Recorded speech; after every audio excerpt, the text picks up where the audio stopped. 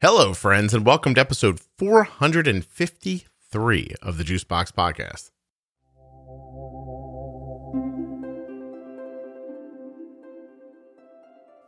Hey, I've got a treat for you today. It's another in the How We Eat episodes.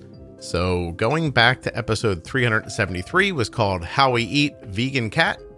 Number 400, How We Eat Carnivore Diet with Dr. Paul Saladino. Episode 405 was How We Eat Plant-Based. Episode 439, How We Eat Gluten-Free. And today, How We Eat Low Carb with Susan. Susan has type 1 diabetes and a real passion for low-carb eating. This episode is going to outline all of that for you. And much, much more.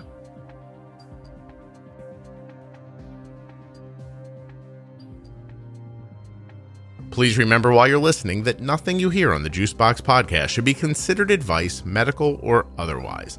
Always consult a physician before making any changes to your healthcare plan or becoming bold with insulin.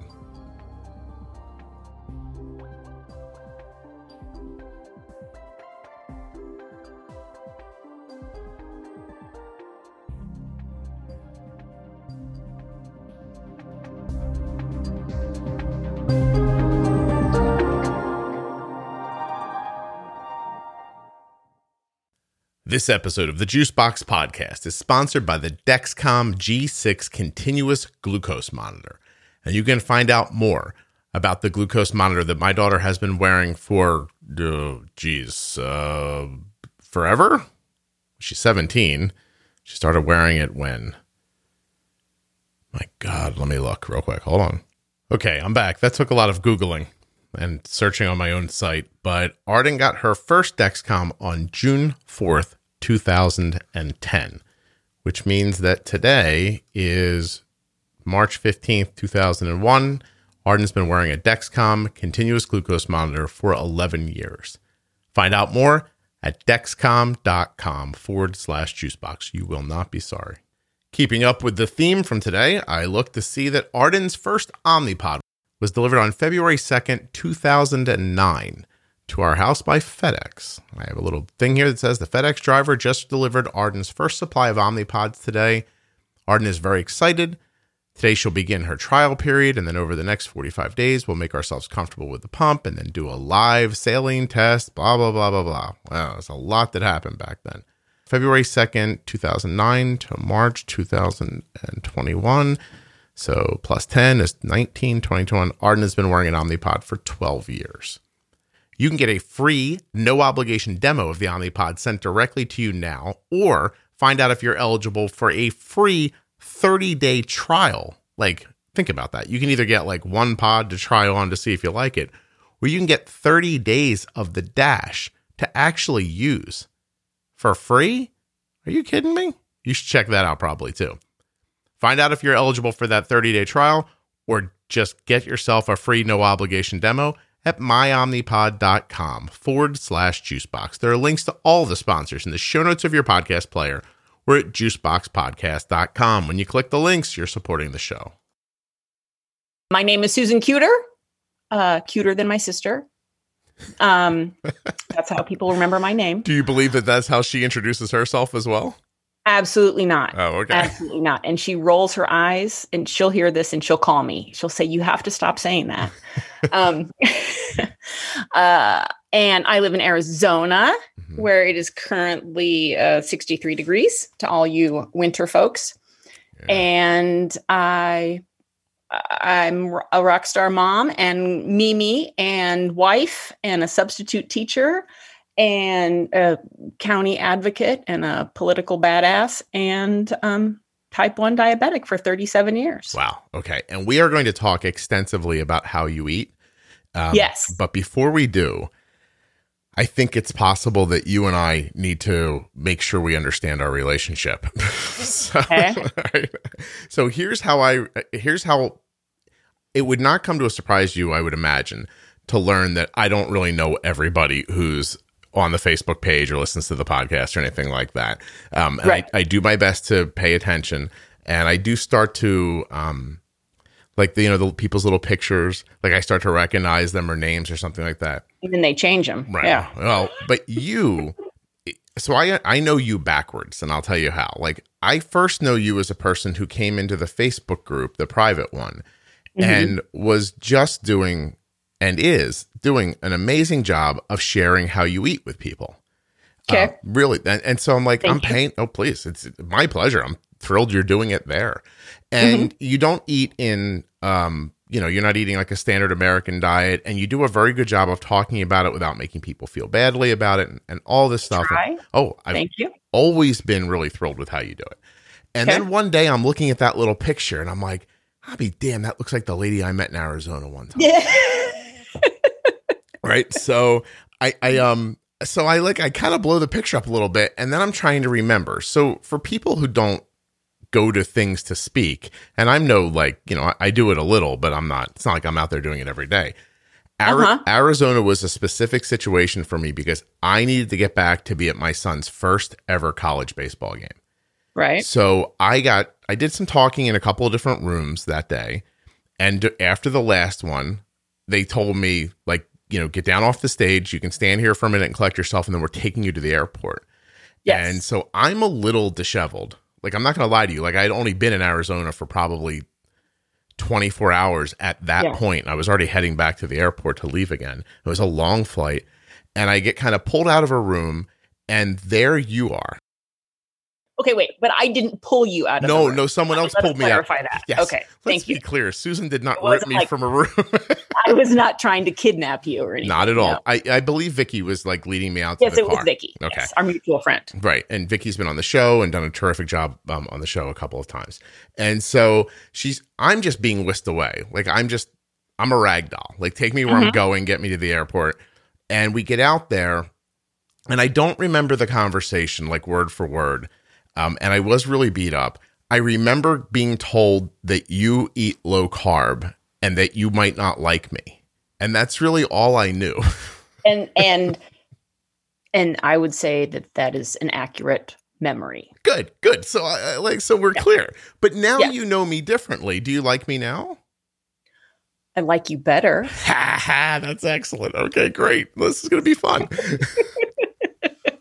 So you have I would say you hold fairly closely guarded feelings about carbs and people with type 1. Is that right? I do. Why don't you tell me about it? Well, I've been diabetic since I was a freshman in college. I was diagnosed. Now you all know how old I am. Okay, so I was diagnosed when my parents were living 1,400 miles away from me. I was in a town where my college was, Go Big Red. And I sat on an exam table in a student health. And he said, "You're type 1 diabetic." And I said, "Okay, I have a math midterm in 3 hours. Can you just give me a shot or give me the RX and let me go?" And he's like, "Oh, no. So the next day I had to come back and meet with an endocrinologist who I think was a visiting endocrinologist at Student Health. And he was old, white-haired, and I'm sure had been practicing very successfully in my small town for lots of years. But he looked at me and he said, "There's a cure 10 years down the road." And I'm like, "Sweet, I can wait that long." And he said, "But the cure is not going to be for everybody." He said, "The cure is going to be for the healthiest, best controlled, and most willing to do what it takes." And I'm like, "I can do that too." Yeah. I mean, I'm a Cornhusker and I'm a freshman living alone. I can do this. Just tell me what to do. Yeah. And he said, "Eat lots of meat, eat, protein." And I don't even think he called it protein back then, but he said, "Stay away from cookies and cakes and pop," which is what we call it in Nebraska, "and fruit and grains." He said, "They're horrible for diabetics." And I'm like, "Okay, I can do that. I mean, I'll eat a pork chop and a hamburger. That's fine. I can do that." He said, "No potatoes, no starches." And I'm like, "Oh, wait, hang on." This just changed. Wait a minute. What about a baked potato? What are you saying about a baked potato? Oh, what about a baked potato? And he said, "You can have it." He says, "Because you're going to be taking insulin." He said, "But it's going to be easier if you avoid those foods. Okay. And this is, and I'm like, oh, okay. And then he ended it with, and I say this today because yesterday was the inauguration, and he said, you can have cake the day you get married, and you can have champagne the day a woman is elected to the White House. He was trying to tell you not to drink, I think. Well, yeah. And maybe, but what college person drinks champagne? Probably, yeah, right. Hey, and that was 37 years ago? Yes. Okay. 8, 9, 10, 11, 4, borrow 1, borrow another one. Hold on, I'm doing some quick math here. 11, Keep going. 6, 7, 8, 9, 10. Hold on, God damn it. 8, 9, 10. That's an 8. 1984? Yes, God, yes. Hell. I used a pen for that, just so you know. I figured you did. You should, yeah. So that made sense to me. Mm-hmm. Now, I left that doctor's appointment. I mean, he also told me some horrible things. He said, you're really young. He said, and your parents live far away. He said, you probably should go home at the end of this year and just assume that you're going to stay there because college is going to be very hard and no one's going to want to marry a diabetic. So you're not going to be married. He said, you should go home, move back to Florida, and focus on taking care of your parents the rest of their lives. Wait, you said 1984, not 1954? Exactly. Wow. So he was very old. He was a geriatric endocrinologist. I understand. I mean, okay. he was a little white-haired man. Mm-hmm. And I was like, well, screw that, man. I am the first person to take on a challenge in any group. You ask everybody, I will raise my hand first. And I'm like, I'll prove him wrong. Right. And he said, you're probably never going to have kids, which is another reason no one's going to ever want to marry you.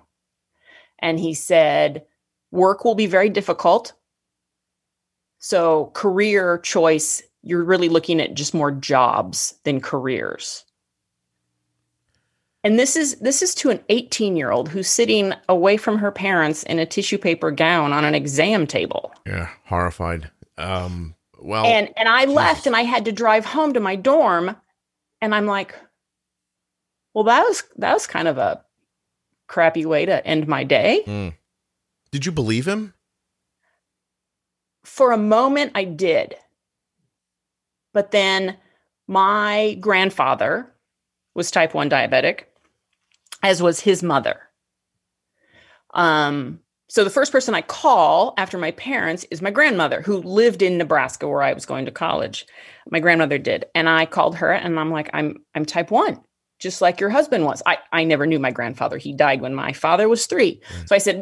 So I said, I'm type 1, just like, and she was distraught and I mean, all the emotions, but he did great things in his life. And this was a lot of years ago. He was born in 1919 and died in 1945 or 46. Wow. But he was an Olympic track athlete. He went up to medical school. He was a successful OBGYN in his town. He was, and she's like, if anybody can do it, Susan, you can.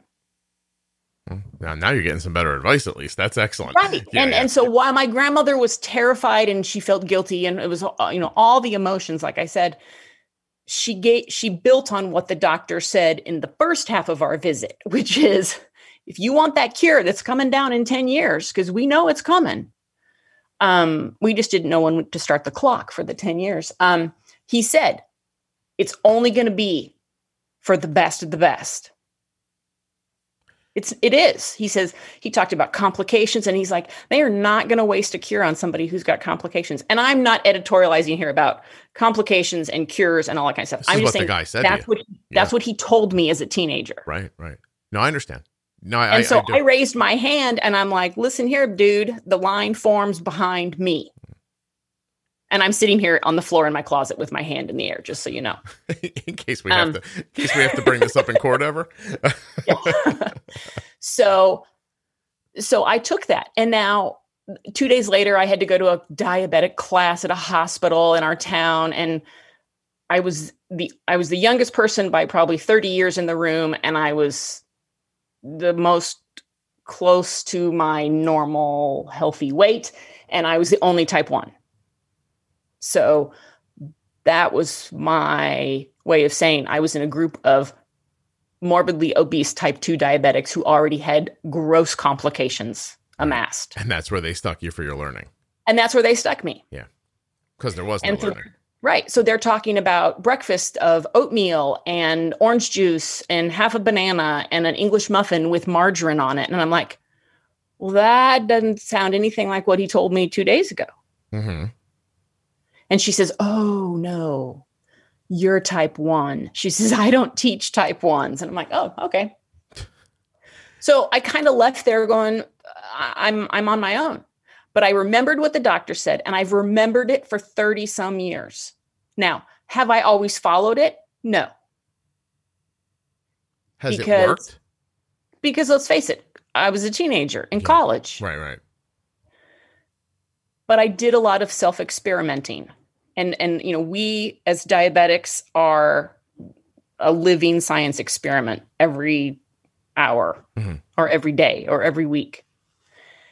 And I knew that if I just had a double hamburger and asked the lunch ladies in my dorm to leave the bun off and just give me extra pickles and extra cheese, I had a much better afternoon. And what was the insulin you used back then? Was it regular and NPH? It was, right? It was regular and NPH, but I think I even started. I was trying to look it up last night. I think it was Lente, Lente. Mm-hmm. And no meter, right? Like no portable meter. Oh, no. And actually, I left the doctor's office with the little cups and sticks and the tablets for your urine and everything. Right. And then my mother flew up the next week to be with me. And that week we got a phone call while she was there saying, you can now buy a home meter. But it was large. I only tested my urine for a couple of days. I gotcha. But I had a meter and it was $600 and I picked it up at the Walgreens on O Street. I'll never forget walking in there. No kidding. So I have to tell you, yes, you were diagnosed, my best memory, 4 or 5 years prior to my friend Mike, who, if you listen to the podcast, passed away about a year or so ago. And as horrifying as I find what you went through, and I do, based on the technology back then and the insulin back then, I imagine that you are in the condition you're in today because that person said those things to you. And I hate to prognosticate, but if somebody would have scared my friend Mike like that, I think he might be alive still. So, oh yeah, right. I would absolutely agree. And I mean, this doctor in my memory is a very love-hate. I mean, he talked about amputated feet and blindness and no children and no husband and blackened fingers and all of that. But he also gave me the best advice. That was available then. Yeah. It's hard not to, if you're listening, it's hard maybe for you not to feel emotional about that the harshness of the advice, but you have to remember the timing of it. The timing of it is no fast acting insulin, no meters that you can just check with constantly to see what your blood sugar is. This was somebody trying to tell you, like, look, we are going to approximate insulin in your body, and the fewer carbs you take in, the easier this is going to go. Mm-hmm. Right. Gotcha. Yeah. And you are, we don't have to guess, right? 37, you were probably in college. Yeah. You're probably about 58, right in there. Yeah. Right? Did I do it? Did I hit it right on the head? No. Are you laughing because I picked a number that's much higher or much never? Mid-50s. Let's say that. Okay. Yes. All right. So you were in high school when you were 5. I understand. No. I was. But my point is you've lived a very long time. So I guess we can all understand that as a teenager you weren't perfect about it, but kind of skip ahead a little bit to where it became just a normal thing for you. Just, this is how I eat. I mean, low carb in general? Low carb in general. Like, when would you say that you just settled into it and this was just your play? Well, I was very much settled into it. And I mean, we didn't call it low carb then. It was back when we were doing starches and exchanges and all that BS. We didn't call it low carb. I just knew that if I indulged on Italian night at the dining hall, I didn't sleep because I was hot and sweaty and had a headache and my mouth hurt. I did better if I indulged on ribeye night.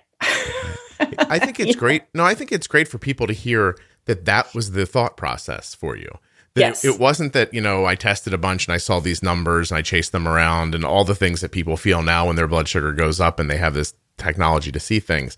That it was just really, if I eat it on Italian night, I'm going to feel sick later and be sweaty and not feel good. Right. Right. So skip Italian night. And I was a student in college. On top of all that. Living by myself, which meant, you got to get yourself up and you got to get yourself over to the dining hall and damn it, you got to get to class. Yeah. Right. Whether you want to or not. And that's easier to do if you feel better. Oh, yeah, that's just, and it's easier to do if you sleep well. Right. And, so that doesn't mean that I didn't go to the movie theaters and eat popcorn at the time. And that doesn't mean that I didn't have hot dogs at Memorial Stadium, but when I could, and I told my doctors at the time that I was doing this, and they're like, why are you doing this? Old man yelled at me when I was wearing a paper dress. Exactly. Yeah. But it came down more to, I'm kind of a wimp and I'm lazy and I don't like feeling bad and I like it to be easier. And this just did. And listen, I have to be completely honest with you. I don't subscribe to a way of eating, and nobody in my family does either. And I don't have any trouble in the world with how people eat. This is why I've been doing these conversations. I think it's also why it's fairly unique that online in Facebook that you operate completely well inside of a Facebook group where people are there to learn how to use insulin so they can eat carbs, or whatever they want. I will tell you, Scott, that when I hit 65, I'm probably going to publish a book from all the nasty messages I get. Well, no, but I'm certain that people are initially shocked because you probably feel to them like that doctor felt to you. Although I have to be honest with you, I think you do a very good job of talking about it. I have seen other people talk about it, and if you were like them, I would have asked you not to do it. And you're not. Yeah. I think you're a mirror. You're like, look, this is how I eat. Here's the food. Here's how I make it. These are my results. And that's, to me, is just a smart idea for everyone to understand. I'm not saying anybody should be, and I try to say this in every one of these episodes. I don't care if you don't eat chicken or if you don't eat fish or if you're a vegetarian or if you don't eat, none of that matters to me. I don't imagine that even if I knew the perfect way to eat, let's pretend for a second there was one and it worked for everybody. I couldn't even imagine how to make everyone believe that. So it's always been my idea that however you eat, I'm just hopeful that you understand how insulin works so you have a real chance at it. And I think that's why I like you more than I did 2 years ago at that February Type 1 Summit, because I've listened to more of your podcasts and I've picked up on that. You really do want the best for people achieved through proper use of insulin. Yeah. However much that means, whether you use 5 units a day or whatever. Yeah. And I appreciate that. Thank you.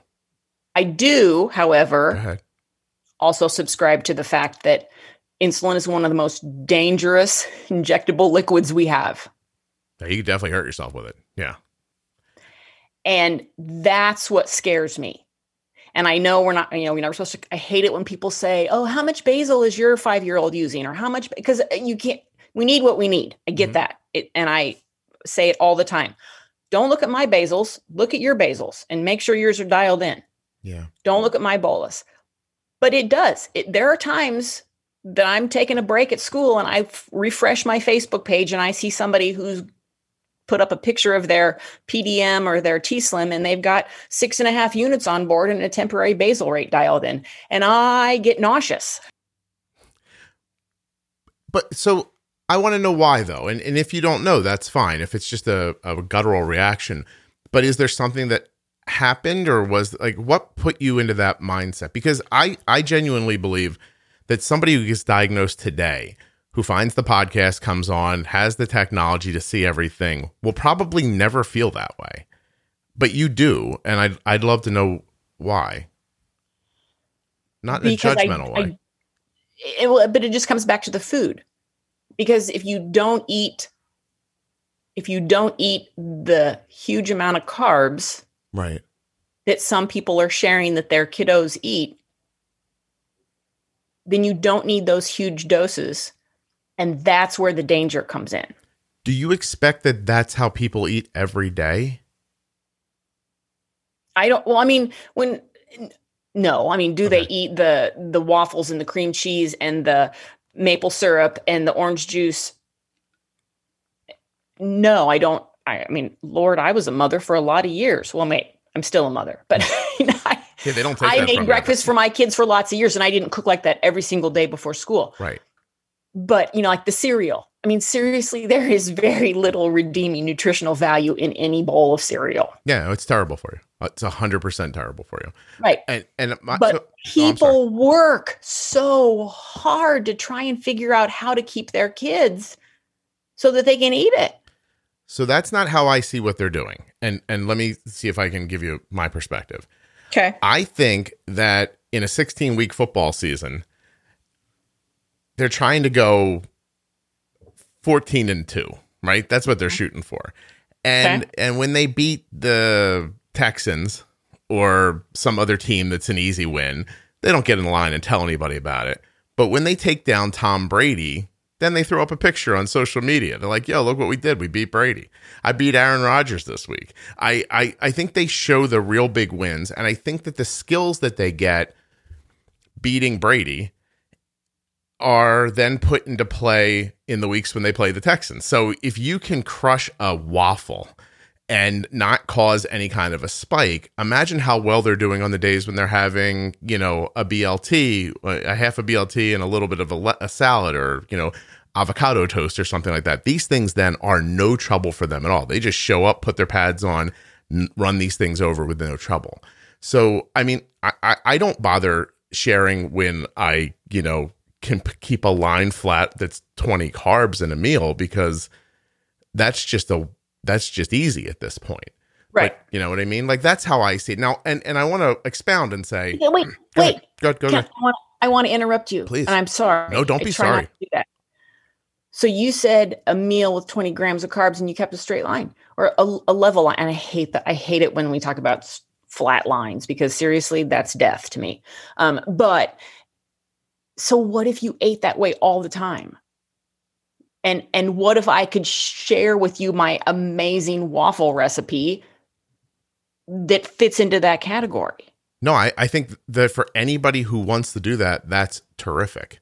What I'm saying is I go back to, I don't know that I could impact everyone in the world to do that. It's my expectation that more often than not, even though it's completely unredeeming calories, and I agree with you, a box cereal is what some people are going to eat. And if someone doesn't teach them how to use insulin for that cereal, they're still going to eat the cereal. And then they're going to struggle with their health in multipliers of ways. My idea is I can't teach everybody how to eat.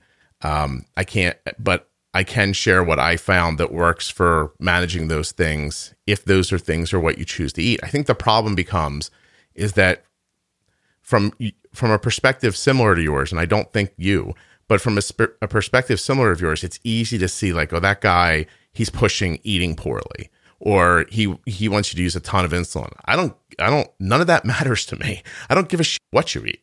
I'm just saying everyone's going to eat a different way. They at least deserve to understand how the insulin works.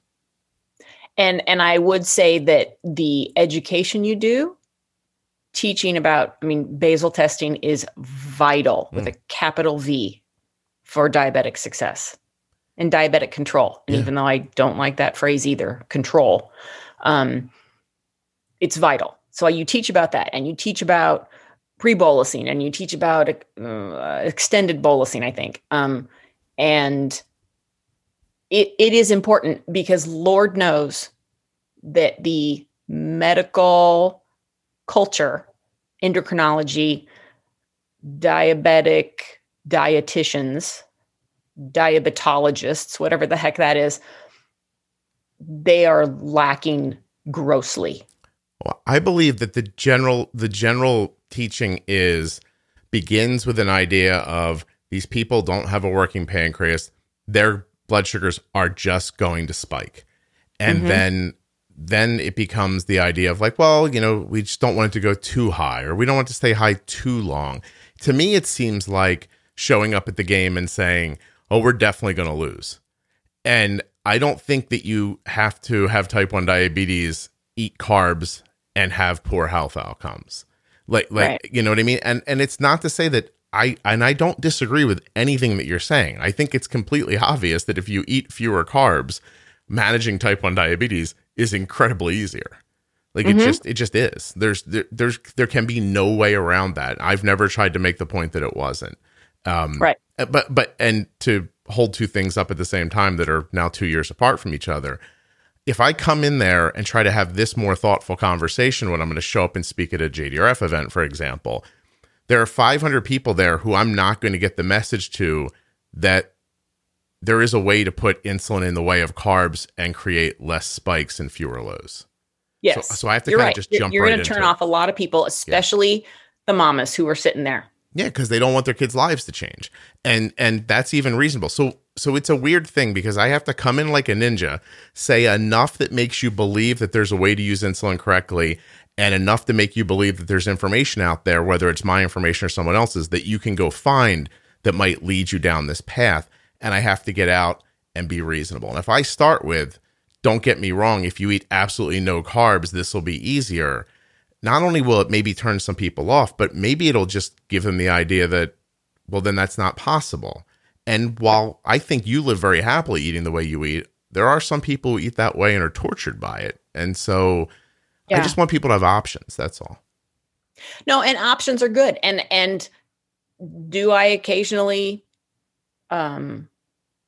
make a decision that goes against my normal day-to-day life? Absolutely. What's one of the things that gets you, Susan? What are one of very few and far between. But what is it? Like, what is the thing that just makes you go, oh, screw it, I'm eating this? Most recently, it was a margarita out at a restaurant. Yeah, that sounds right. That sounds and right. it was like, you know what? I said, I'm not supposed to drop an F-bomb. My husband said that before I walked into the closet. Don't drop an F-bomb. I can bleep it out. I just said, to heck with it. I said, I'm having a margarita. Right.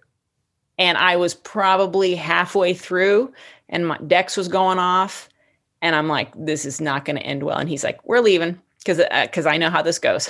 He says, and then you just beat yourself up the whole night and our whole evening out is ruined. And he says, so let's just go. Just put the margarita down and let's go home. But if I was with you when we were having dinner, I think I could have bolused for the margarita.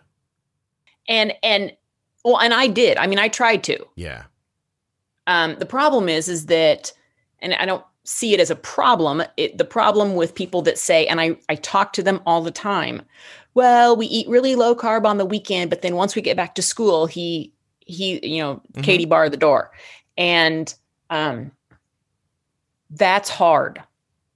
To bounce much back and harder. forth. Well, yeah, because your settings are so much different. So what? Because your settings are so much different. If you're eating low carb for a number of days, your basal will be lower, your ratios for meals are lower. Then all of a sudden you shift back, you don't see it coming, you're not ready with the settings, then everything jumps up on you. Right. Yeah. And so even though I ordered what my restaurant where we were was called a skinny margarita, I looked it up online and I bolused and I waited until it came and blah, blah, blah. I still was just off the charts. Yeah. My charts. I was going to say, can you give perspective for that? How many carbs were in it and where did your blood sugar get to that it was alarming? I bolused for 32 carbs. And my alarm started going off at 120. Mm-hmm. I was watching it, so I knew it was going up, but I was diagonal arrow up at 120, and I think I topped out at 160.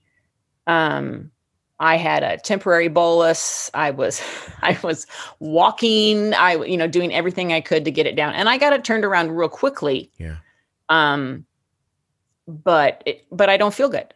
And that's the other thing is I'm very sensitive because I'm so keyed into my range. Sure. Literally, if I wake up in the middle of the night and I feel hot, I know it's because my blood sugar's over 110. Mm-hmm. No, I believe that. I have to be honest. I mean, for me, 145 is the top of where I would want Arden to be after a meal. And I'm not one of those people who tries to keep an incredibly flat line. I just think that I've worn a CGM. I've seen the natural kind of rise and fall of my own blood sugar. And over 145 is where I start thinking like, oh, I messed this up somehow. And I try to bring it back in. What I'm saying is, using the Marguerite as an example, your basal rates are set up for a person who eats low carb, and then you tried to just bolus for something that was liquid sugar. Absolutely. No, it was, like I said, it was a bad day. But had you an hour before that jacked your basal up a little bit and been like, okay, mama going to live like this now for a little while, then I think your bolus works better and you don't get into the 160s is my point. Yes. And probably, but I mean, this was a spur of the moment decision. Of course. And so, and I basal test about every other month, where I fast from dinner on Monday to breakfast on Wednesday. Okay. And so I turn off basal IQ and I just let it ride.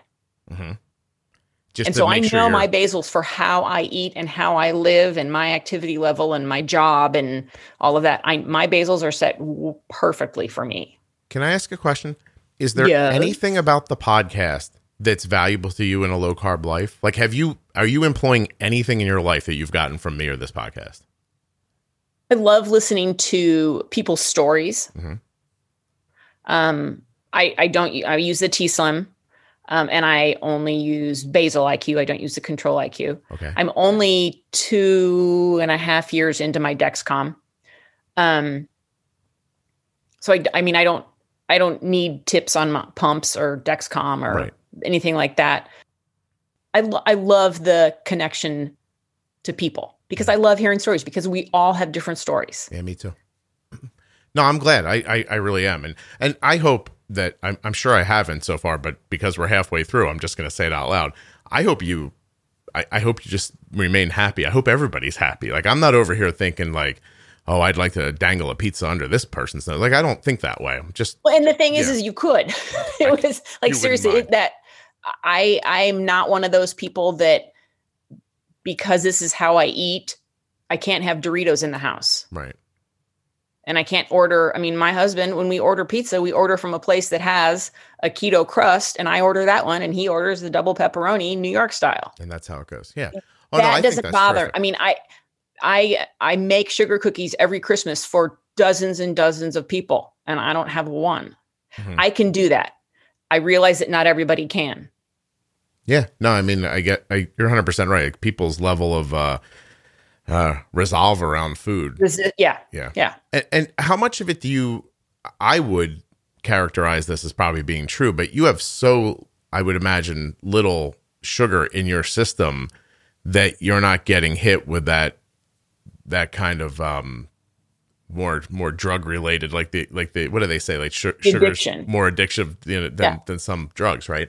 And so and I've had that happen as well. And by the way, I'm a proponent of every once in a while just going, I'm not going to eat for a day or so, and just stopping for a while.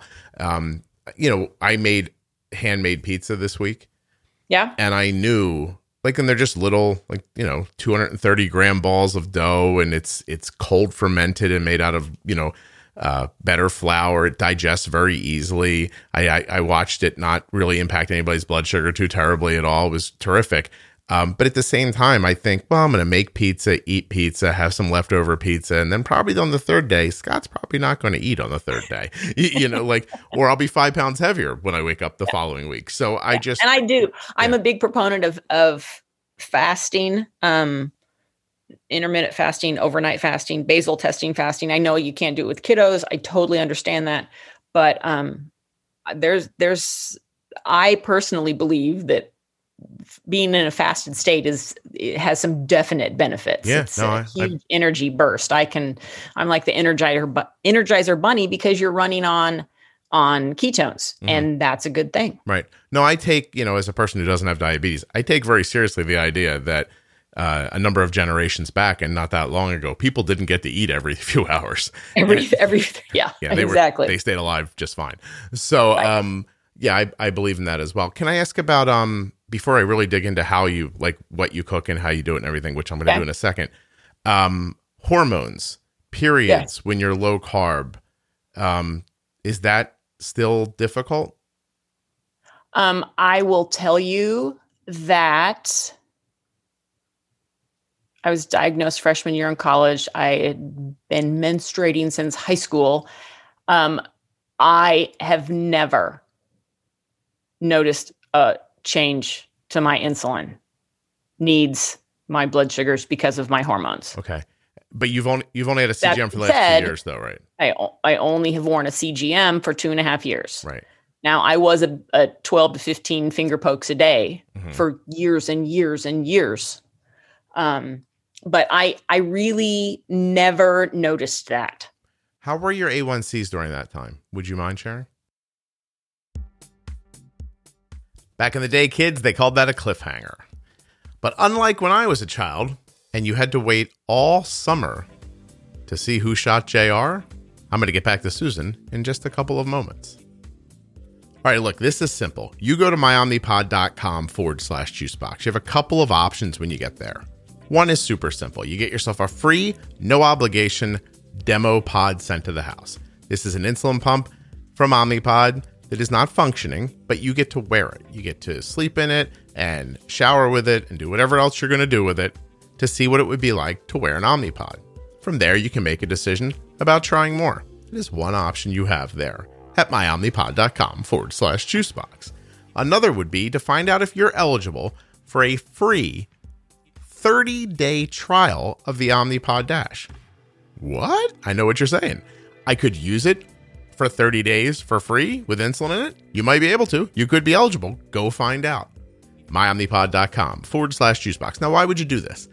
Tubeless. There's no tubing with an Omnipod. Think of an insulin pump in your head. You think of this controller that's attached to a bunch of tubing that gets stuck to an infusion set. And then you've got to connect the controller to like your belt. I mean, if you even wear a belt, I've seen some ladies have to clip it on their bras. They're hiding it everywhere. What if you get a shower with a tubed insulin pump? I mean, people take showers every day, right? Well, you have to disconnect your tubed insulin pump from your insulin, but not with the Omnipod. That Omnipod gets right in the shower with you. It's like a little shower buddy. As a matter of fact, I don't know why they don't call it shower buddy. I mean, I guess because some people take baths. So that's probably bad marketing. Omnipod's better. Anyway, myomnipod.com/juicebox. Check out the possibilities. See if you want that free, no obligation demo sent to your house. Maybe you're going to get that 30-day free trial period of the Omnipod Dash. The possibilities are limitless. Go find out. myomnipod.com/juicebox. Now, you're going to want a Dexcom continuous glucose monitor too. You just do. I know you're sitting there thinking like, I don't want to be a robot. I don't want my... all right. I hear you. But try it. Dexcom.com/juicebox. Why do I say this?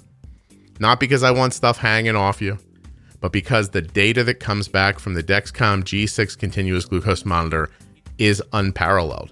Because the safety that the alarms afford you is amazing. And because you can share your data or your child's data with up to 10 followers if you want to. Imagine that. A spouse, a school nurse, a well-meaning person at the public library. Whoever you want to give your data to, you can. They can maybe, I don't know, I've heard people on the show say, oh, my father has it. In case I get too low, he gives me a call if I don't answer. Blah, blah, blah. Like there's a million different ways. But this data is crazy exciting because you get to see how your blood sugars react to insulin, to carbs, to stress, to life, and then make adjustments that benefit you. Dexcom.com/juicebox. Go get it. Just, are you arguing with yourself right now? Are you in your head like, I think I'm right. I think the guy on the podcast has talked me into it, but I don't. Just try. It's amazing. It is life-changing. Get your Dexcom, get your Omnipod, and then get back to Susan. Oh, no, wait. You don't have to pause it. Just do it after the show, I guess.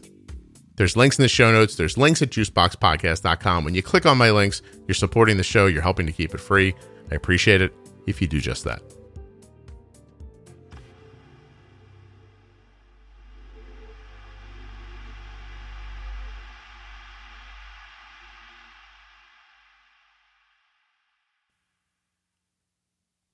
My first A1C that I knowingly took was in 1990. When I got married and moved to Arizona and went to the Mayo Clinic for the first time. And my A1C was 6.2. Wow, that's great. Very first time. And they ran it again because the endocrinologist, who was the head of the endocrinology at the time, said, "Oh, that can't be right." Mm-hmm. And then 2 appointments later, I asked him if I could ever get pregnant. I said, because I've always been told I couldn't get pregnant. He's like, "Oh, you can definitely get pregnant." And he said, "But I'm going to want your A1C lower." And I said, "Okay, what number?" And he said, 5.5. Mm-hmm. And I'm like, "Okay." So what did you do there? You used more insulin or you ate fewer carbs? I probably, that was the same year I started using Humalog. I was going to say, when does the faster acting insulin come into play? So 1990, brand new doctor, big old fancy Mayo Clinic, new husband, new puppy, new state. And I'm like, "Hey, let's try a new insulin." And so that was probably my biggest experience into kind of unbridled carbohydrate intake. Mm-hmm. Because what did they preach? "Oh, the insulin works so fast. You can eat anything. It's going to take it. It's going to, whip it into submission." And I'm like, "Okay, but wait, you also want my A1C lower. Right. But you just gave me this faster acting insulin." So it was kind of confusing. And a perspective issue too, because every medical person you talk to, every one of their experiences has been with regular and MPH. And they were like, "This stuff is magical. This is jet fuel compared to that, not compared to how quickly carbs hit you." Right. Right. So, I that was probably 1990. The first couple years of marriage was probably my biggest excursion into standard American diet. Mm-hmm. Okay. And I'm sure my A1C got above 7. I'm sure it did. Well, you would think, and the national guideline back then, I don't even know what it was, but if it was in the 8s, I wouldn't be surprised. Yeah. Right. It's only 7 now, right? Or 7. What I think the ADA just moved it again. I was surprised at how high it still was. Yesterday to under 7 for children. And that's the first time they've done that. Yeah. Yeah. And I stood up and clapped. Yeah, that's great. People don't realize. It's funny when I'm telling people about the T1D exchange, I'm like, they got, guidelines lowered for blah, blah, blah. I know people hear that and don't think that's a big deal, but it is a big deal because those guidelines are what the doctors take to learn how to think. As crazy as that sounds. Like, they're like, "Oh, I'm supposed to be telling them this now." And then they do. I wish everyone could see. And my doctor rolls my eyes, and I know that she's type 1 herself, and she has to cover her own ass in her medical notes in my chart. Mm-hmm. And so sometimes the message I get from her face to face is different than the message that's in an email or written down in my chart. I've had and that I get experience. that. It bothers me that an organization that takes money from a lot of insulin makers is setting the standard, setting the guidelines, setting the rules, so to speak. You know what, though? You would think if they wanted you to use more insulin, they'd tell you to keep your A1C lower. But they've it's a weird conglomeration. I'm not disagreeing with you. Yeah. No. I have definitely been in situations where the words coming out of someone's mouth weren't the words being written down on the piece of paper at the same time. Oh yes. Yeah. Oh yes. And that was the one drawback to telemed is I'm like, if these are being recorded, she's obviously saying hopefully they're not being recorded. She's pointing her finger at me and chastising me. And I'm going, what happened? Susan, this is far too low. And she's writing and looking up at you and mouthing, don't change anything. And of course, to all of my friends, I say, she's just jealous. So let me, you have always come off to me as a reasonable person. And, I'm very reasonable. Thank you. Don't ask my children, but yes, I would agree. I'm sure to them, you're a lunatic, but that's not what I'm saying. Absolutely. If I could magic wand and make you in college today, and you were sitting at a table, not with a guy who told you, hey, you're only a baby machine and your baby machine's busted, so you're no good. If that wasn't your world, if you came in today and you met a doctor and that doctor said to you, hey, I'm going to put a glucose monitor on you, I'm going to give some insulin, it works pretty quickly. What I need you to do is use your insulin in a way where, the action of the insulin impacts the carbs as they're trying to impact your blood sugar. If you do that, I think you can keep your A1C in the fives and eat whatever you want. You think you'd be a different person 37 years from now? The problem is that it's not that cut and dry. Okay. Why? Because we know that it's not just carbs and insulin. We know that it's not. If I could just look at a label of Chips Ahoy and see that 2 cookies is 28 grams and inject 3.5 units and be fine, it would work. But it depends. What breakfast did I have? What's my stress level today? What's the weather outside? How did I sleep last night? How much insulin do I already have on board? How much longer is it going to be till I eat next time? Do I have a headache? Is my husband irritating me? Do I have to go to work tonight? There's so many variables. Right. And so it is not just a 1 + 2 = 3. 100%. It's all those subscripts and superscripts and powers and integers that I don't understand. Let me ask you this. And that goes into the equation. Of course. No, 1,000,000% it does. Have you listened through the Pro Tip series, all of them? I've listened, not all of them, Okay. no. Because I would say that to the best of my ability, I have covered all of that. And I realize that everyone's brain's not going to work the way mine does. And me just saying to people, you have to stay flexible, might end up meaning something different to them that does to me. But Susan, if I could show you the correspondence that comes to me privately, I think you would agree that a majority of the people who want to understand how to do it and try to find a way to stay fluid through all those variables, those people do end up figuring it out. And that makes me so happy. Me too. It truly does. Yeah. Because ultimately, I don't care how your daughter eats. Right. I don't care how all those people that comment on my fathead dough cinnamon rolls pictures, I don't care how they eat. They look really good. But if they are, but if they want to try something and if they subscribe, and I say this a lot and I say it half jokingly, and my daughter rolls her eyes loudly at me when I say, I'm grumpy, I'm old, and I'm lazy. Well, listen, I understand you. This podcast exists because of my laziness and the thing that you just said, because I can't just look at 2 cookies and say it says 28, put in 28. That's definitely going to work. Yeah. I just stopped counting carbs altogether. I just started thinking to myself, 2 of these cookies is going to impact, 3 units. And I stopped thinking about the carbs and I started thinking about impacts and learning, from repetition and practice and stuff like that. I honestly believe that's the only sane way to get through a life where you have type 1 and you're giving insulin for carbohydrates. Because if you try to stick to the math of it, I'll curse, tell your husband I did it. It's going to f you every time. So, yeah. Thank you. Thank you. Okay. See, now you open the floodgates there. It's on. So I'll just edit it out. That's fine. Although let me say, sidebar, I got a note yesterday from a woman who was very concerned that I joked about cursing with a young kid that I was interviewing. And I had to email her back and say, I just need you to know that the boy, I talked to him afterwards and I made sure he understood. Plus his parents are very happy with how it went. So are she, but she was reaching out to defend him. And so I thought that was really lovely. It was lovely. And very few things are underrated more than a well-placed F-bomb. I've always told my children that, but, no, it's, if carb counting was an exact science, it would be great. Yeah.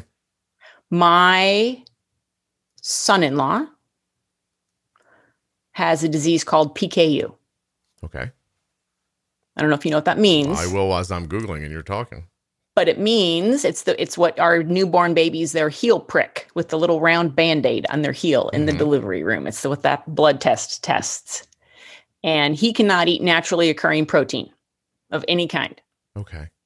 Well, I mean, he's allowed a hard limit, like, 10 grams of protein a day, or as he aged, it got different, or, whatever.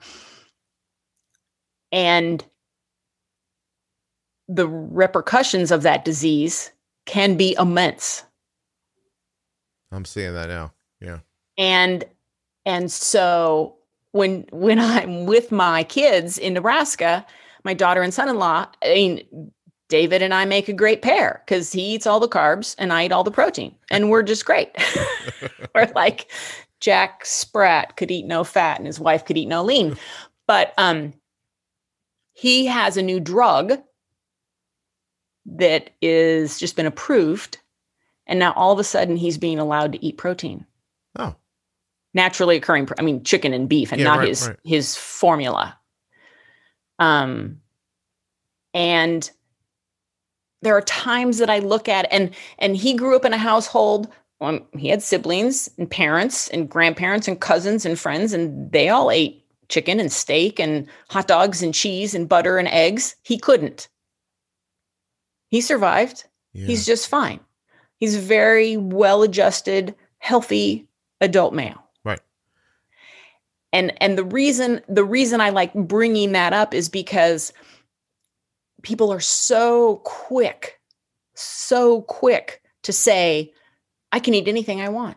Well, of course you can. Of course you can. If your mouth opens, you can eat anything you damn well please. And that feeling of like, I want to be normal, or I want my kid to have a normal experience. Right. But who's defining normal? And see, that's where I get, and I just, it's a good thing that Facebook does not have like live feeds, because I read these things and it's like, kid first, diabetes second. Well, but here's the problem. Diabetes does come first. It's a tough thing to ignore, that's for certain. But I would say that the person that's defining normal is them. And then I would say that going from there, using social media, I think, so I've been at this quite some time. And I can tell you that one thing that I know for certain is that, like a snake shedding its skin, the people on social media around type 1 diabetes, or a lot of things, are they're not long lived in the space. And you mostly catch newer diagnosed people or struggling people, right? Those end up being the people. So who need help, who want help. Don't know what's going on. And so the messaging or the questions that you hear from them are very repetitive, and they're very specific to that time of diagnosis. So I've tried to imagine what happens to them when they leave. So imagine you show up online and you're like, listen, you don't know anything about nutrition and you're eating a bowl of Lucky Charms every morning for your whole life, right? It's just how it's always been. My blood sugar is going to 400. It's staying there for 6 hours, blah, blah, blah. Imagine if they were met then by a person who said, if you stop eating Lucky Charms, it'll be okay. Well, they're like, I don't know what else to eat. This is what I eat. To me, it's akin to, when Katrina came and they gave people a heads up and they said, look, get out of here. You're going to die in a flood. And some people didn't leave. They did not leave because they didn't want to die in a flood. They didn't leave because they've been living in a place where generationally they didn't have an opportunity to own a car, maybe, or something like that. I mean, they just couldn't leave or couldn't imagine leaving or whatever. So if you just give people the stop eating cereal, that I imagine won't work for most people. And those people will disappear. They won't get good information, and they'll eat the cereal the rest of their lives and have A1Cs in the tens, and they'll develop eating disorders and complications, and they'll be a written off statistic. Whereas I've come to look at the space as a place where you get an opportunity in a very short time to put people into a different path, and then what they do with it after that, I don't feel responsible towards, nor do I think I have. Yeah, nor do I think I have any impact. I would agree with that. Yeah, and so that's why I say thank you for not kicking me off the Facebook group. No, it's why I like you there. See, I'm confused by people. Listen, I'm confused why people feel like they need to argue. I don't understand tribalism. I'm not good at I'm on this team and you're on that team. I don't understand why people even think that way. I don't care why they do. When I see you, what I see is a person who eats low carb, has had diabetes for a very long time, has been very successful with it, and is willing to share it with other people. And if that to me is terrific. And well, thank you. Yeah, no, that's my motivation. I don't even talk about ranges and A1Cs anymore, because you're bragging. You're just bragging. You're just showing off. That's impossible. That's not natural. That's not normal. I'm like, okay, well, it is normal and it is natural. And see, Susan, and I think it's easier. You've been talking to people who are newly diagnosed and have bumped into other people who are newly diagnosed who are saying reactionary things because of the emotional state that they're in the moment. And I think it's happened to you so many times that it just feels like that's how it is. What I'm telling you is imagine those people 9 months from now when they've learned to bolus for Lucky Charms and heard the message that maybe Lucky Charms isn't good for them. Yes. You know what I mean? And trust me, I'm not on you in any way. I think what you do is really great. And you're on here. I tried to make the point the other day, a person thought I didn't respect their opinion. I was like, why? You wouldn't be on the podcast if I didn't. What do you think? I just have to have people on here? I was like, I've got choices, you know? I think that what you're doing inside of my Facebook group is one of the most aspirational things I've seen happen online around diabetes in a really long time. We literally have the Hatfields and McCoys sleeping in the same bed, and not only are they having sex, but they're happy. And so, and I think that's amazing. I wish there'd be a pescatarian that would come in and start talking about how I don't even know what that means. Is that a religion or somebody that doesn't? I don't know. I think it's a faith. Yeah, I think. Wait a minute. I don't even know. That's hilarious. I just think that that's an uncommon thing. And I also believe that Facebook group is working like that because people are coming through the podcast with a level of understanding already. So they're not, they're all kind of similarly focused. And so they get along a little bit. I mean, try to imagine, I want to be genuine when I tell you that I don't poke around other people's Facebook pages. I don't listen to other people's podcasts. I don't know what other people are doing, but I can imagine that if there was a very popular low carb Facebook page and I just showed up one day and said, if you don't mind, I'm going to very politely talk about how you can use insulin and eat higher carb foods here, that I would be immediately ushered out the door. Well, it would depend. Facebook page or Facebook group, different things. If you came to my Facebook page and said that, I would be like, yeah, well, it's not always a good decision to have boatloads of insulin on board. If you were in a group where there could be a conversation like we do in your juice box group, right? I'd let you talk. I'd let you talk in mine, but I don't have a group. I have a page. I just don't think most people would. I think, and take it away from food or diabetes for a second, I think if I showed up on a Mopar place where they were talking about Dodge Motors and I just constantly talked about how great I thought Ford Motors were, I think they'd be like, that's not the place for this. Get out. And I don't see it that way. And also understand, I've been doing this a lot of years. Sure.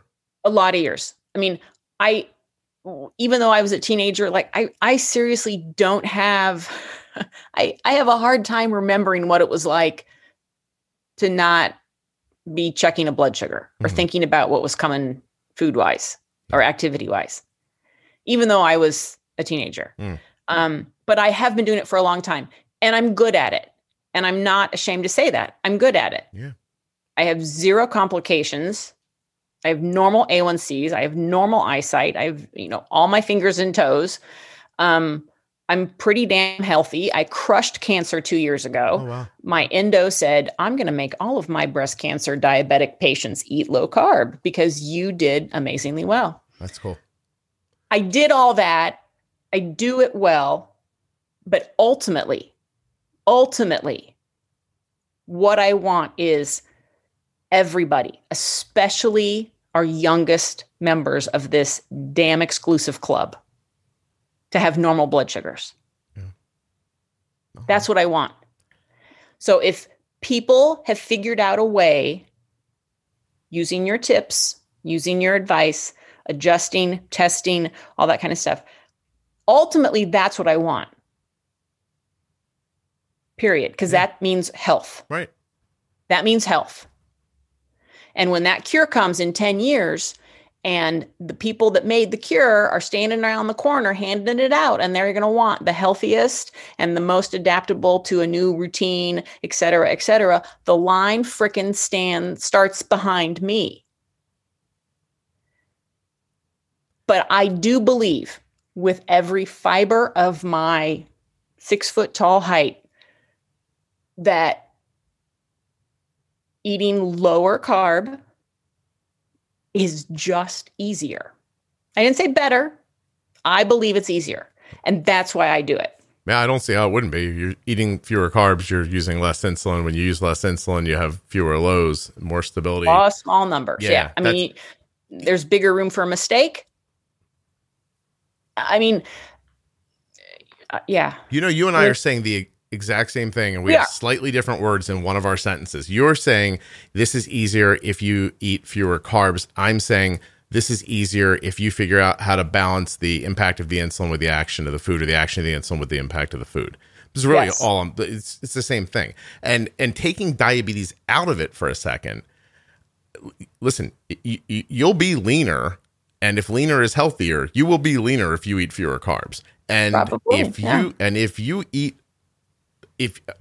you take processed food out of your diet, it's better for you.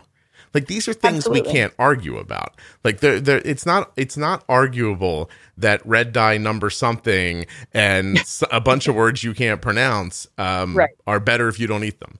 Like, that's just reasonable. But I'm also telling you that I understand people are going to eat those things, and I don't want them to have a high blood sugar after they do. So, yeah. So I picked the thing that I'm good at talking about. Our end game is the same. Right. And it's just that this is the thing I'm good at talking about around diabetes, just as you're very well suited to talk about your thing. I mean, if there's another way to do something, I'm not saying there isn't. I'm just saying I don't know how to talk about it.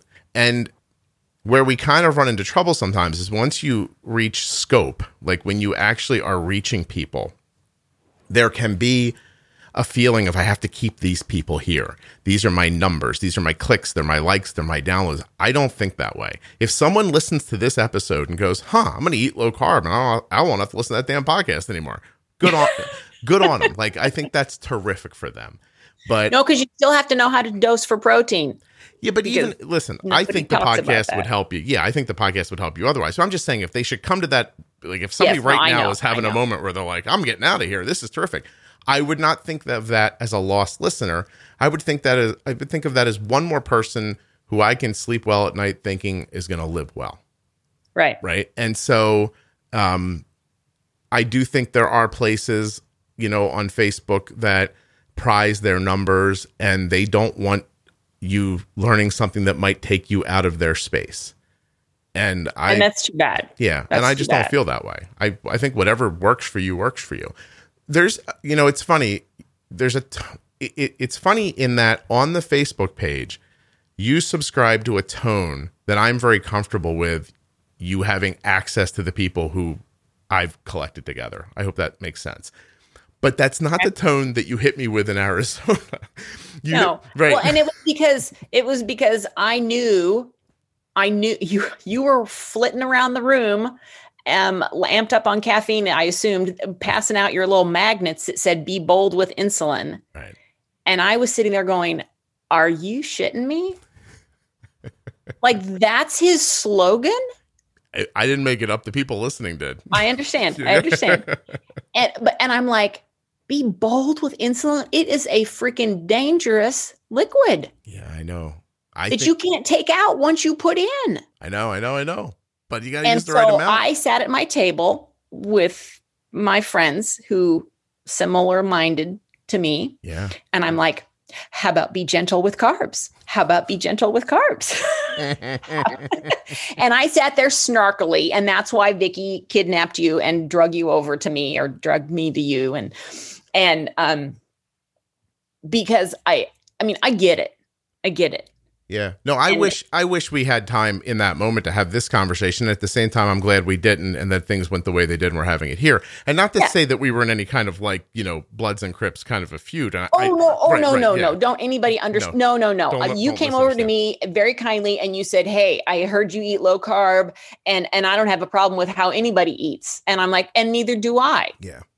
I said, but I think there's a better way to do it. No, it's a great example of how not all of the information can lead to feelings that are not accurate for what's really happening. And I'm in a weird position where they tell you bring something so that people can find your website afterwards. Yes. And I can only afford magnets, so they're cheap, like relatively speaking. And I've learned that I'm the, I'm what is it? The bottle washer, the brush cleaner, whatever. Like I have to do everything when I'm like, I have to go give the talk and hand out the magnets and do all the things. And in my heart, just know when I'm going around that room, I'm thinking, I hope this makes sense to this person and that they go find more information that'll help them, because everything I say in that hour is not going to fix your situation. Oh no, it's not fixable in an hour. Right. Period. Yeah, you just can't. It's not. You cannot. It's hardly introducible in an hour. Right. But now that you know what the podcast is, unless you were in such a haze of hate that you couldn't think, didn't I do a pretty good job in an hour of like synopsizing it? Synopsizing, yes. Yeah, right? Yes. That's all you can do. If I start talking about one topic, the entire hour will get eaten up by that topic. Right. So it's been my finding that if you take a person who's completely believes that their blood sugars are just going to bounce around like this forever, and you show them a graph and you go, look, here's a person whose graph looks like this. Then they listen to the podcast, spoke to them for a little bit, and then their graph looked like this. Yes. Yours could too. That's a victory, yes. Yeah, and it's important while you're explaining it to them, even though people don't like to hear it, to tell them, my daughter's A1C has been between 5.2 and 6 for 7 years, and she doesn't have any diet restrictions. I'm not saying you shouldn't have diet restrictions. I'm just trying to put in one sentence into someone's head that all the things that you think are impossible might not be. Let's go find out what those things are together. It's just, I've boiled the whole thing down to t-shirt slogans. So that I can get them out on time. And no lie, you've listened long enough now, you know that the titles of the episodes are almost meaningless. And so some of them are fun, very funny. I'm really hoping that I get a good one. Oh, see, yours is the how we eat stuff. Yours is just going to be how we eat low carb. See, that's you have to give me a subtitle. You need a subtitle. All right, we'll think of a good subtitle. But cuter than her sister. But I'll put that in there for you. But what happened was that very on in the podcast, when I was just sort of talking my way through it, I was by myself in this one episode. And I just said that I realized at some point that I needed to be bolder with the insulin. Like it wasn't a catchphrase. It was something I said in a long line of other sentences. Right. And then I go back and edit it. And when I'm editing, I hear something. I'm like, oh, that's a title. And I put it in there. And then no lie, Susan, years later, I started seeing people referring to themselves as being bold with insulin on other social media platforms. And the first time I saw it, I thought, that can't be a coincidence. Yeah. Right. And then so I kind of picked around a little bit. I actually reached out to someone. I was like, where did you get that from? And she's like, oh, I listened to it on a podcast. She didn't even know it was me. And I was like, cool. And then I watched it grow and grow and grow. And then much like how people eat, what I took from that was, this is resonating with people, so this must be meeting a need for them. Yes. So then I started saying it. And meeting a need, yes, there are so many needs, and there are needs. The medical community needs to teach people how to bolus accordingly for however you're eating. Yeah. They need to teach them about dosing for protein. They need to talk to them about dosing earlier before a meal and doing a correction bolus. And they need to stop freaking people the hell out about stacking up insulin. And, but they also, I think what makes me sad and what literally brings me to tears after talking to some people is that nobody talks to them about any other ways of eating. But I do. No, I didn't say. I meant the medical community. No, the hell no. Endocrinologist you're sent to after you leave the ER or life flighted with your 8-year-old. You talk to any doctor privately and ask them what's the first thing they should be telling a person. They're going to tell them that it's about how they eat. But nobody does it because no one listens. And so they don't waste their time on it. And they go right from preventative, which eating well would be preventative. And they go right into, well, let's manage the lifestyle that you have.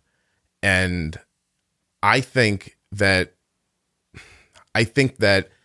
people deserve at least that much. And then maybe they can get their blood sugars together and feel some, control in a good way, and then start making decisions for themselves. Because maybe I always kind of dream that sometimes people will eventually go, okay, look, I can bolus for a Pop-Tart, but that doesn't maybe mean I should eat a Pop-Tart.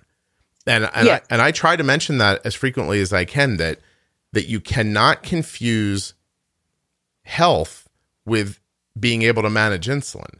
Like just because, you shouldn't confuse. You can eat that to you should eat that. Right. It's the line from Jurassic Park when Jeff Goldblum says, something about like just because we can doesn't mean we should. And so I could probably. There's not much I can imagine my daughter could ask me for food wise that I can't control with insulin. I have a really advanced idea of it, right? But that doesn't mean that I sit her down with like a feed bag and I'm like, oh, just keep eating. Like that. Well, I don't think you give that impression. I've never gotten that impression. I try very hard. But it's the other line that I love is you don't know what you don't know. And I don't know how many dozens and dozens and dozens of people I've talked to face in my own town, when I travel, when I email and message with people, that they didn't know that reducing the number of carbs they eat could make a difference. Because they were assigned in the hospital to 60 grams of carbs a day and a 25-gram carb snack between 2 meals and before bedtime. And I'm like, and you're wondering why your A1C is double digits. The one thing that doctors at diagnosis don't do that they should is leave you with the impression that this is preliminary management and this is going to change. Yep. But people here, you don't have to change anything right now. You don't have to change anything. Right. Just eat just how you did. I always use as an example that I was handed Novolog for my daughter and the words were, this is her insulin. And I have since found that a different insulin works better for her. But it was very difficult in my own mind to make the switch because a man in a white coat told me this was insulin. I didn't even imagine there was other insulins. Right. For years. I didn't know there were other companies making other insulins in the beginning. Yeah. And that's the same thing you're saying is that someone tells you something and in that horrible moment of your life, it sticks to you like gospel. And what if you get bad information? Now that bad information stuck to you that way. Okay. So let's take if you have a couple extra minutes, I know I've got you over time. I'm sorry. That's okay. I'm just happy I got out of Arizona. I imagine now you could have shot me if you wanted to. And, no. I don't carry guns. I just meant the gun laws there seem laxed. And so when people are shooting plants on the side of the road, I assume I'm not safe anywhere. Yeah.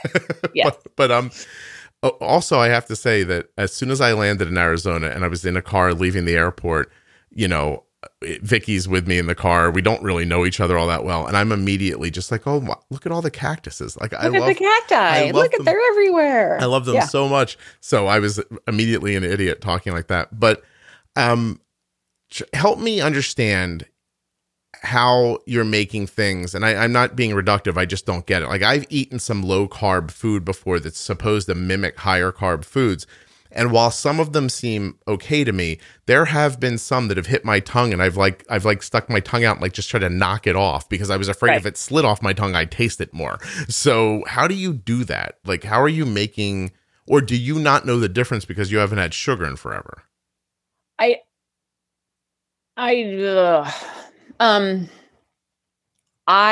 think what they call it is an avoider. Like, if you're given the chance to abstain or avoid, I think that I don't know, I can't remember what that's from. Anyway, my children were young. I didn't buy Oreos. We didn't have birthday cakes. Okay. Because it was just easier for me to just not have it. Sure. It was just, as long as I could avoid it, it was fine.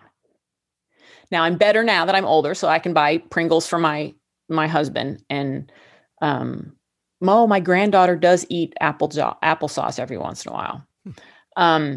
But it doesn't bother me. So now I could say I do okay abstaining, but I don't have a sweet tooth. Literally, I could be sitting here next to a baked Alaska with hot fudge and cake pops and I'm sipping water.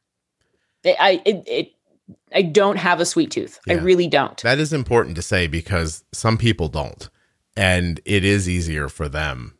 I think it's just because I abstained for so long. Right. I mean, I just didn't have it. Why would I bring Chips Ahoy into the house for my children and husband? I can't have any. Yeah. I don't have an addictive personality around certain things that cripple other people. Like if you gave me a pack of cigarettes, I would not enjoy it, but I could smoke them all and never have another one. Right. And I don't drink, but if I could have a beer easily, and it wouldn't make me think I should have another beer. Right. And so that's just, my brain's wired that way. But sugar for me is tough. Like if I need to limit my sugar during a day in a week. And if I lean into sugar too much, I'll fall off a cliff. Yeah. That absolutely happens to me. And I think that most people that follow a standard American diet do. Yeah. And I hate the phrase. I've used hate a lot so far. I don't mean to do that. But I hate the phrase a cheat meal. Did you cheat today? Was today a cheat day? Oh, I fell off the wagon. I cheated. But isn't that language of a person who doesn't want to be on the wagon that they're on? I think so. Yeah. And so I don't cheat. I just made a decision that wasn't the best for me at the time. Mm-hmm. And I can admit to it. I have an avoidance I use. So if I feel the need for like sweets, I have 2 bags of chocolate chips, like high quality chocolate chips in the cupboard. And I take some semis and some milk ones and I mix them together and I eat them, and that's enough for me. But it's not super processed. Like if I take a handful of M&Ms in that scenario, yes, then I start heading off the cliff. But if I take just pure chocolate, I'm okay. And then that's it's like methadone for food for me. I just take a little bit of it and it keeps me off the rest of it, is how it feels. But if I catch myself feeling that way at the grocery store and buy some like sugary candy or something like that, if I'm not mindful of it, I'll spend the next 2 weeks stopping myself from eating candy. Right. Which just shows the power of sugar. Yeah, it's amazing. That's what that does. I mean, you're a grown man with a decent amount of intelligence behind you, I'm going to assume, from what you project on the internet. So I appreciate you saying decent amount. You know that's what happens, but you are still swayed by it. I mean, it's powerful. It's a powerful drug. It is. Decent amount, by the way, is neither insulting nor complimentary. I know. Sorry. No. I felt like you did it on purpose. I was amused. I mean, I always assume the best. That's my mama bringing me up that way. You always assume the best in everybody. You're very kind. I think I'm bright enough, and I think that doesn't help me in that situation. Yes. Okay. Yeah. There you go. It would be like saying that somebody with a 160 IQ couldn't do heroin. I don't think that's true. Oh no. Okay. All right. I see your analogy there. Yeah. So it could happen to anybody, in my opinion. Okay, but so you've tasted some things that are baked low carb. I'm assuming you mean like low carb brownies or low carb bundt cake or low carb cheesecake. Yeah, or some of that prepackaged stuff that some of those companies hawk when they're like, "There's no impact on your blood sugar with this." And I'm like, "What is this?" Well, that kind of thing. So many of those things, they're just lying. I do think that there are some amazing recipes out there and made with supplies and ingredients that I didn't have 30 years ago or 25 years ago when my kids were children. If my kids were children and I had coconut flour and almond flour and monk fruit sweetener, and they would have had birthday cakes. Okay. But instead they didn't. And could I have one of those cakes and not see the difference, or would I notice that it's different, but it's still sweet and there's no aftertaste? I mean, I don't know. I had my 79-year-old father here over Christmas, and I made cinnamon rolls 3 different mornings. And finally, on the last one, I'm like, you realize there's no flour and sugar in these. Oh, cool. And that's something, have you shared that recipe online? Yes. Yeah. All right, I'll try that. I'm going to make your cinnamon. Anytime somebody posts, I want to have a Cinnabon this weekend, how do I bolus for it? Which is, of course, an open-ended question that leads to 22 more questions. And I always post a picture. And that's when I get the hate mail. Well, yeah, but keep in mind, too, that those two things are incongruous, which is they're not asking you for a replacement for, they're literally saying, I'm going to have a Cinnabon. How do I keep this from being but it's also your opportunity to jump in. There's a guy named John on the board who listens and I think he's a great guy. And he I think he comes from the very same place that you do. He's just not quite as soft about it. And so it feels a little more frictiony when he does it. And once in a while I'll send him a message. I'm like, John, I love you. Just dial that back just a little bit. Yeah. And I know, I mean, one of my biggest weaknesses, there's only two. One of my biggest weaknesses is my filter. And it's the pep talk I got from my husband this morning. He's like, no F-bombs and just, rein it in. And well, are you holding back while we're talking? Yeah. What? Are you holding anything back while we're talking? No. I don't think you are. Well, I mean, sometimes I do. The last time I got kicked off of a message board, Facebook board, and I've gotten kicked off of one. I just got kicked off of one last night. I was going to say that while I slept, somebody kicked me out of their new group. Go ahead. Because I tell when, and it's always the mamas, and it's always the mamas under 6 months in to diagnosis. And they're like, well, the Fruit Loops or the Pop-Tart or the peanut butter and jelly Uncrustables in the lunchbox with the Frito-Lays and the Cheetos in the juice box. And I'm like, oh, if you could just how about this? How about eggs and some turkey sausage links on big skewers? So they're kind of like corn dogs. And it's, I don't want to eat that way, or I can't do that. And I'm like, well, then that's you being lazy. So I will tell you that's where I get in trouble when I say lazy. I bet you Arden ate like that for a few years in younger elementary to middle school, where it was all just whatever you could easily kind of pack together. And that's not how she eats anymore. Right. Good. Yeah. Good. But it's not seriously, nobody should. But her palate has morphed as she's gotten older. And well, she's a teenager. Her palate should morph. Yeah. Yes. Sometimes when she has hormones going, she can't stomach the idea of eating meat. Yeah. And then a couple of days later, she's having a piece of chicken. Right. It's really, it's all super interesting, but I'm just saying. It is. But see now, so where you would say that's lazy because you could build a better mousetrap and make a better lunch, and it's there, you don't know that either. They could be working 3 jobs and have no money. You know what I mean? And you're right. Yeah. And you're right. And that's another avenue where I get hate mail.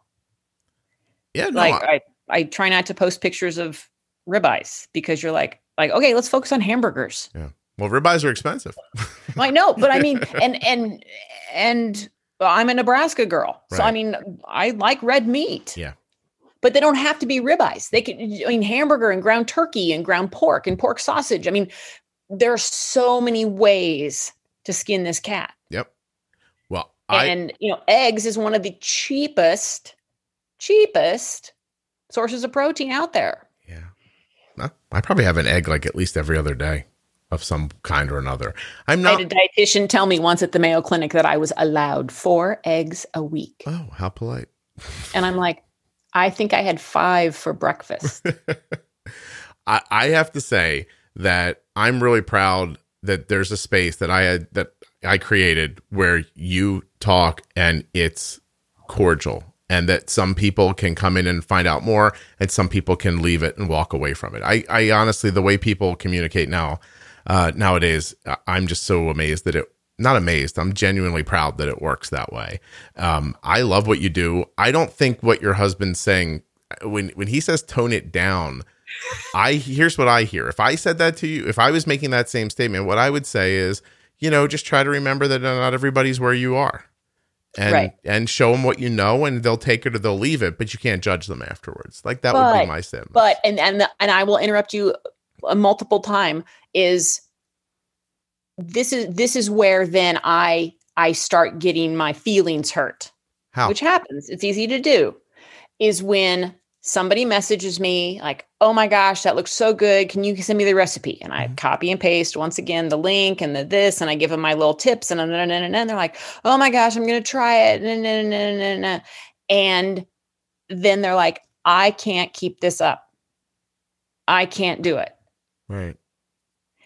And I'm like, I post almost all of my food that I eat. Seriously, most of it is the most mundane, boring, non-recipe required stuff. I mean, I don't have cookbooks. I think I have one low carb cookbook. Okay. Because seriously, I'm just making dinner. Grill a meat, roast a meat, stew a meat, barbecue a meat, whatever. Air fry a veggie, roast a veggie, pan fry or saute a veggie, and put a salad with it. Mm-hmm. And when did that become so dangerous? Well, not dangerous, but time consuming and difficult. Right, right. Well, I don't know. But I also don't I don't know. I don't know their life though. So I don't know. Right. I have no idea. I can tell you that I have a job where I get up in the morning, I take care of my dogs and my family, and then I record a podcast and I edit a podcast and I do some things. There's also been times in my life where I've had to get up at 5 o'clock in the morning, drive an hour to get to a job where I worked my ass off and could barely hold myself up when it was over at the end of the day and had no money to show for it. Yes. And so, I mean, it for somebody it is. For every person. So what? Here I am interrupting again. Go ahead. No, do it. So what if you're paying a lot of money for insulin? Because your kid is using a ton of insulin to cover. What if I've got insurance and it only costs me $20 a month? Well, okay. I mean, I assume that if you, yeah. Okay. All right. So I think the point is that it's just not, everything's not right for everybody. And you might, be right. And you might be 100% right. And that doesn't change the rest of the conversation, I think. Right. And so what I love talking to people when they say, I'm going to try this for a week. And usually the first thing I say is, you know what? Try it for a day. Start with one meal. Okay. Start with one meal. That's a good idea. And I said, every time I give somebody or link it on your page to the low carb recipe for pancakes and waffles, I'm like, don't make a big production about this, Mom. Don't be, hey, Junior, we're trying something new tomorrow. It's different. It's not going to be Eggo. I mean, don't make it's a sales job. That's what half our job as parents is a salesmanship. I have to say that we use a syrup called Carries. It's very like a low carb syrup. And if you gave me real maple syrup or like any off the shelf, like pancake syrup, everyone in my family would probably get a brain freeze from it. Like we, like you'd probably be like, oh my God, all the sugar. We definitely couldn't do it. And that's a switch we made, like throwing a switch when Arden had diabetes. We're like, all right, we'll just, we'll buy this one instead of that one. And it does make it different. Like I can see where people would be shocked by it. But yeah, you can't go from Mike and Ike's to low carb and not think that somebody's not going to go, this isn't as much fun. Right. Like, of course it's not. But damn, I have a hell of a lot of fun, Scott. No, I imagine you do. And by the way, I put a Mike and Ike in my mouth the other day and spit it in the garbage because I was like, what is this? Good for you. It was laying around and I popped it in my mouth and I'm like, this doesn't even taste like anything. It's the weirdest thing ever. And I would probably in my mid-20s have grabbed a little box of Mike and Ike's, leaving a 7-Eleven at lunchtime and not thought twice about it.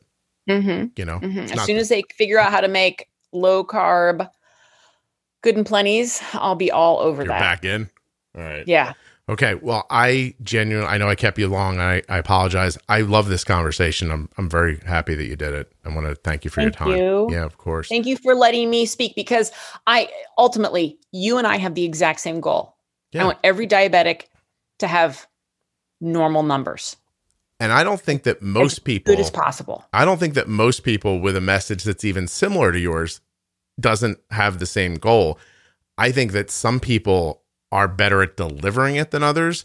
And when it ends up being like you're proselytizing, then that's where I think it gets contentious among people. Like, I think you're accepted very well in my group because I'm surprised that you get kicked out of other groups. If you're acting the same somewhere else, then I don't get that. But, there are people who will proselytize, and then that's where you start getting divisions and people start yelling back and forth and trying to make points like, well, yeah, but you're spending more money on insulin. You're like, well, but like when that starts happening, you're lost.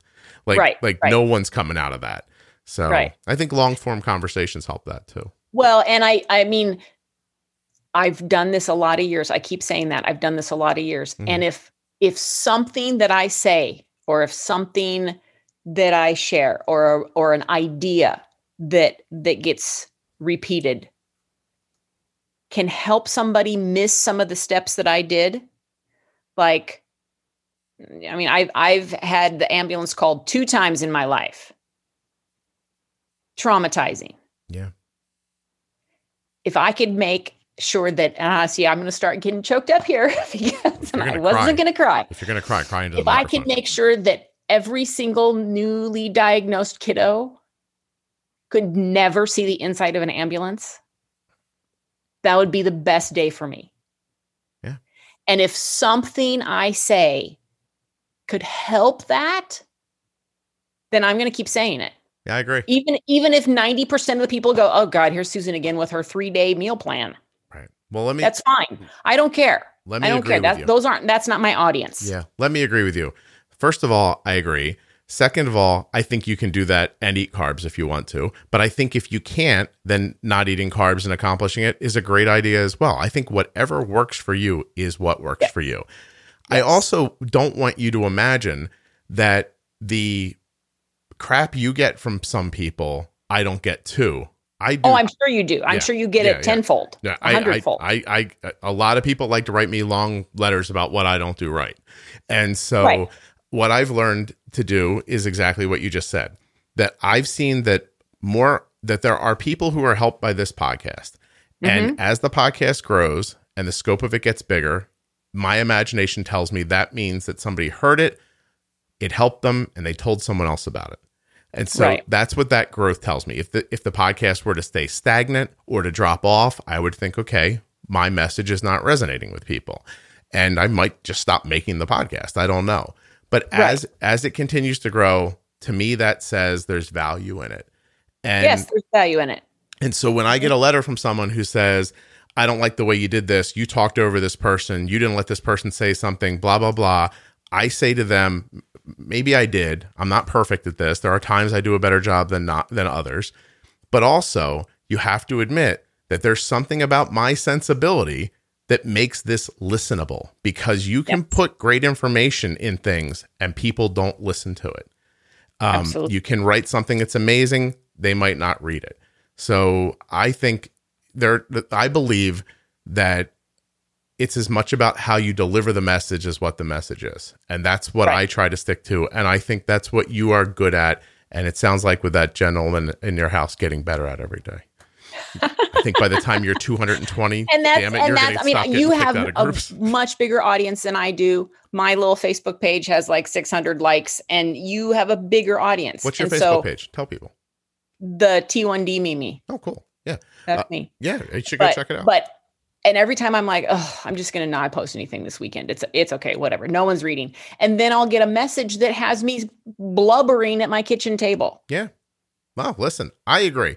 I'll tell you right now, if you want to take your most popular recipe that's the easiest to make, I'll put it on my blog for you. Like I would love to show it to somebody. I'm happy to. This How We Eat episodes to me are about saying there are a lot of different ways to eat. Also, by the way, you pointed out really well earlier that just because we're branding everything right now doesn't mean it's all new under the sun.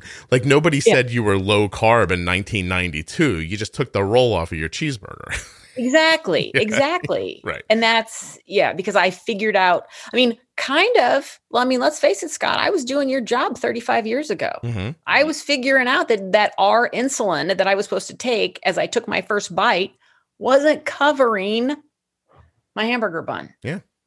So screw it. Take the hamburger bun off. I don't care. Let's make it easier. Look, I had a guy on in the last 6 months who was talking about just eating, like a carnivore diet. And while he was talking, I thought like, this works for somebody. Great. Like, I don't think I'm going to do it, but I understand. Didn't you try it? I did try it a little bit. And after a while, I'm like, I don't want all this meat. But I couldn't do that because I don't need that much fat. And I love veggies. Veggies. And veggies are life. I don't need that much fat is important. And I'm sorry, we'll let you go. But I've learned an amount of, as crazy as it's going to sound, sugar, and it's not a lot, but if I go completely off sugar, my insides don't work as well. I need a tiny little bit, but not like pouring it on things. I mean, like I need stuff that has a little, like, if you make tomato sauce, it might have a couple of tablespoons of sugar in it, Right. like that kind of thing. Like a little bit of it is better for me than none. And when I go completely off sugar, I don't do as well. And I'm not saying I need probably haven't gone off of it long enough. It's possible. That's just saying. No, I 100% could believe that, but I also, Susan, I got other stuff to do. You know what I'm saying?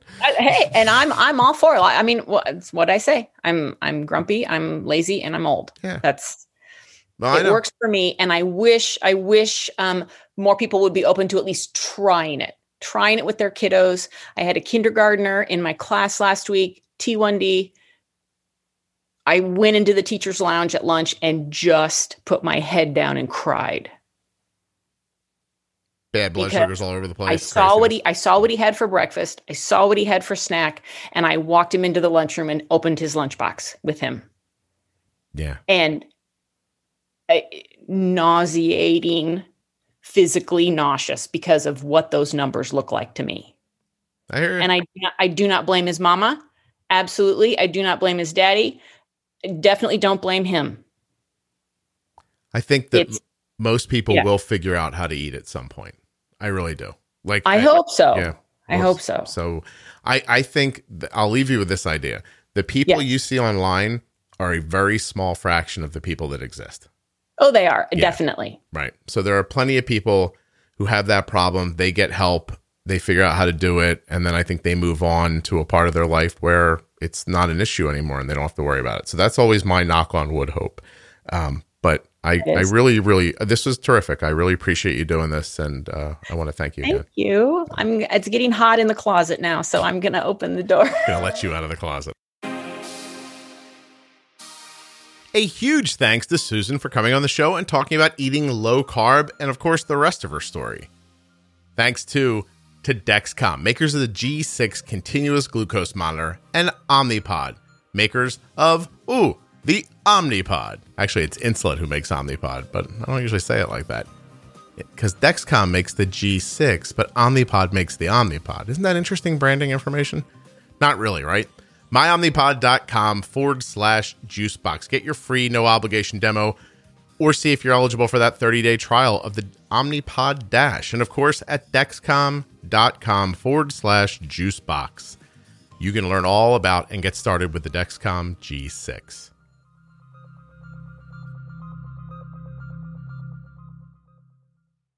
I know that we mentioned the Facebook group for the podcast a couple of times. It's called Juicebox Podcast Type 1 Diabetes. Just search it. There's a couple of questions that make sure you're not like a spammer, and then you're in. That's it. Thanks so much for listening. I'll be back soon with more episodes of the Juicebox Podcast.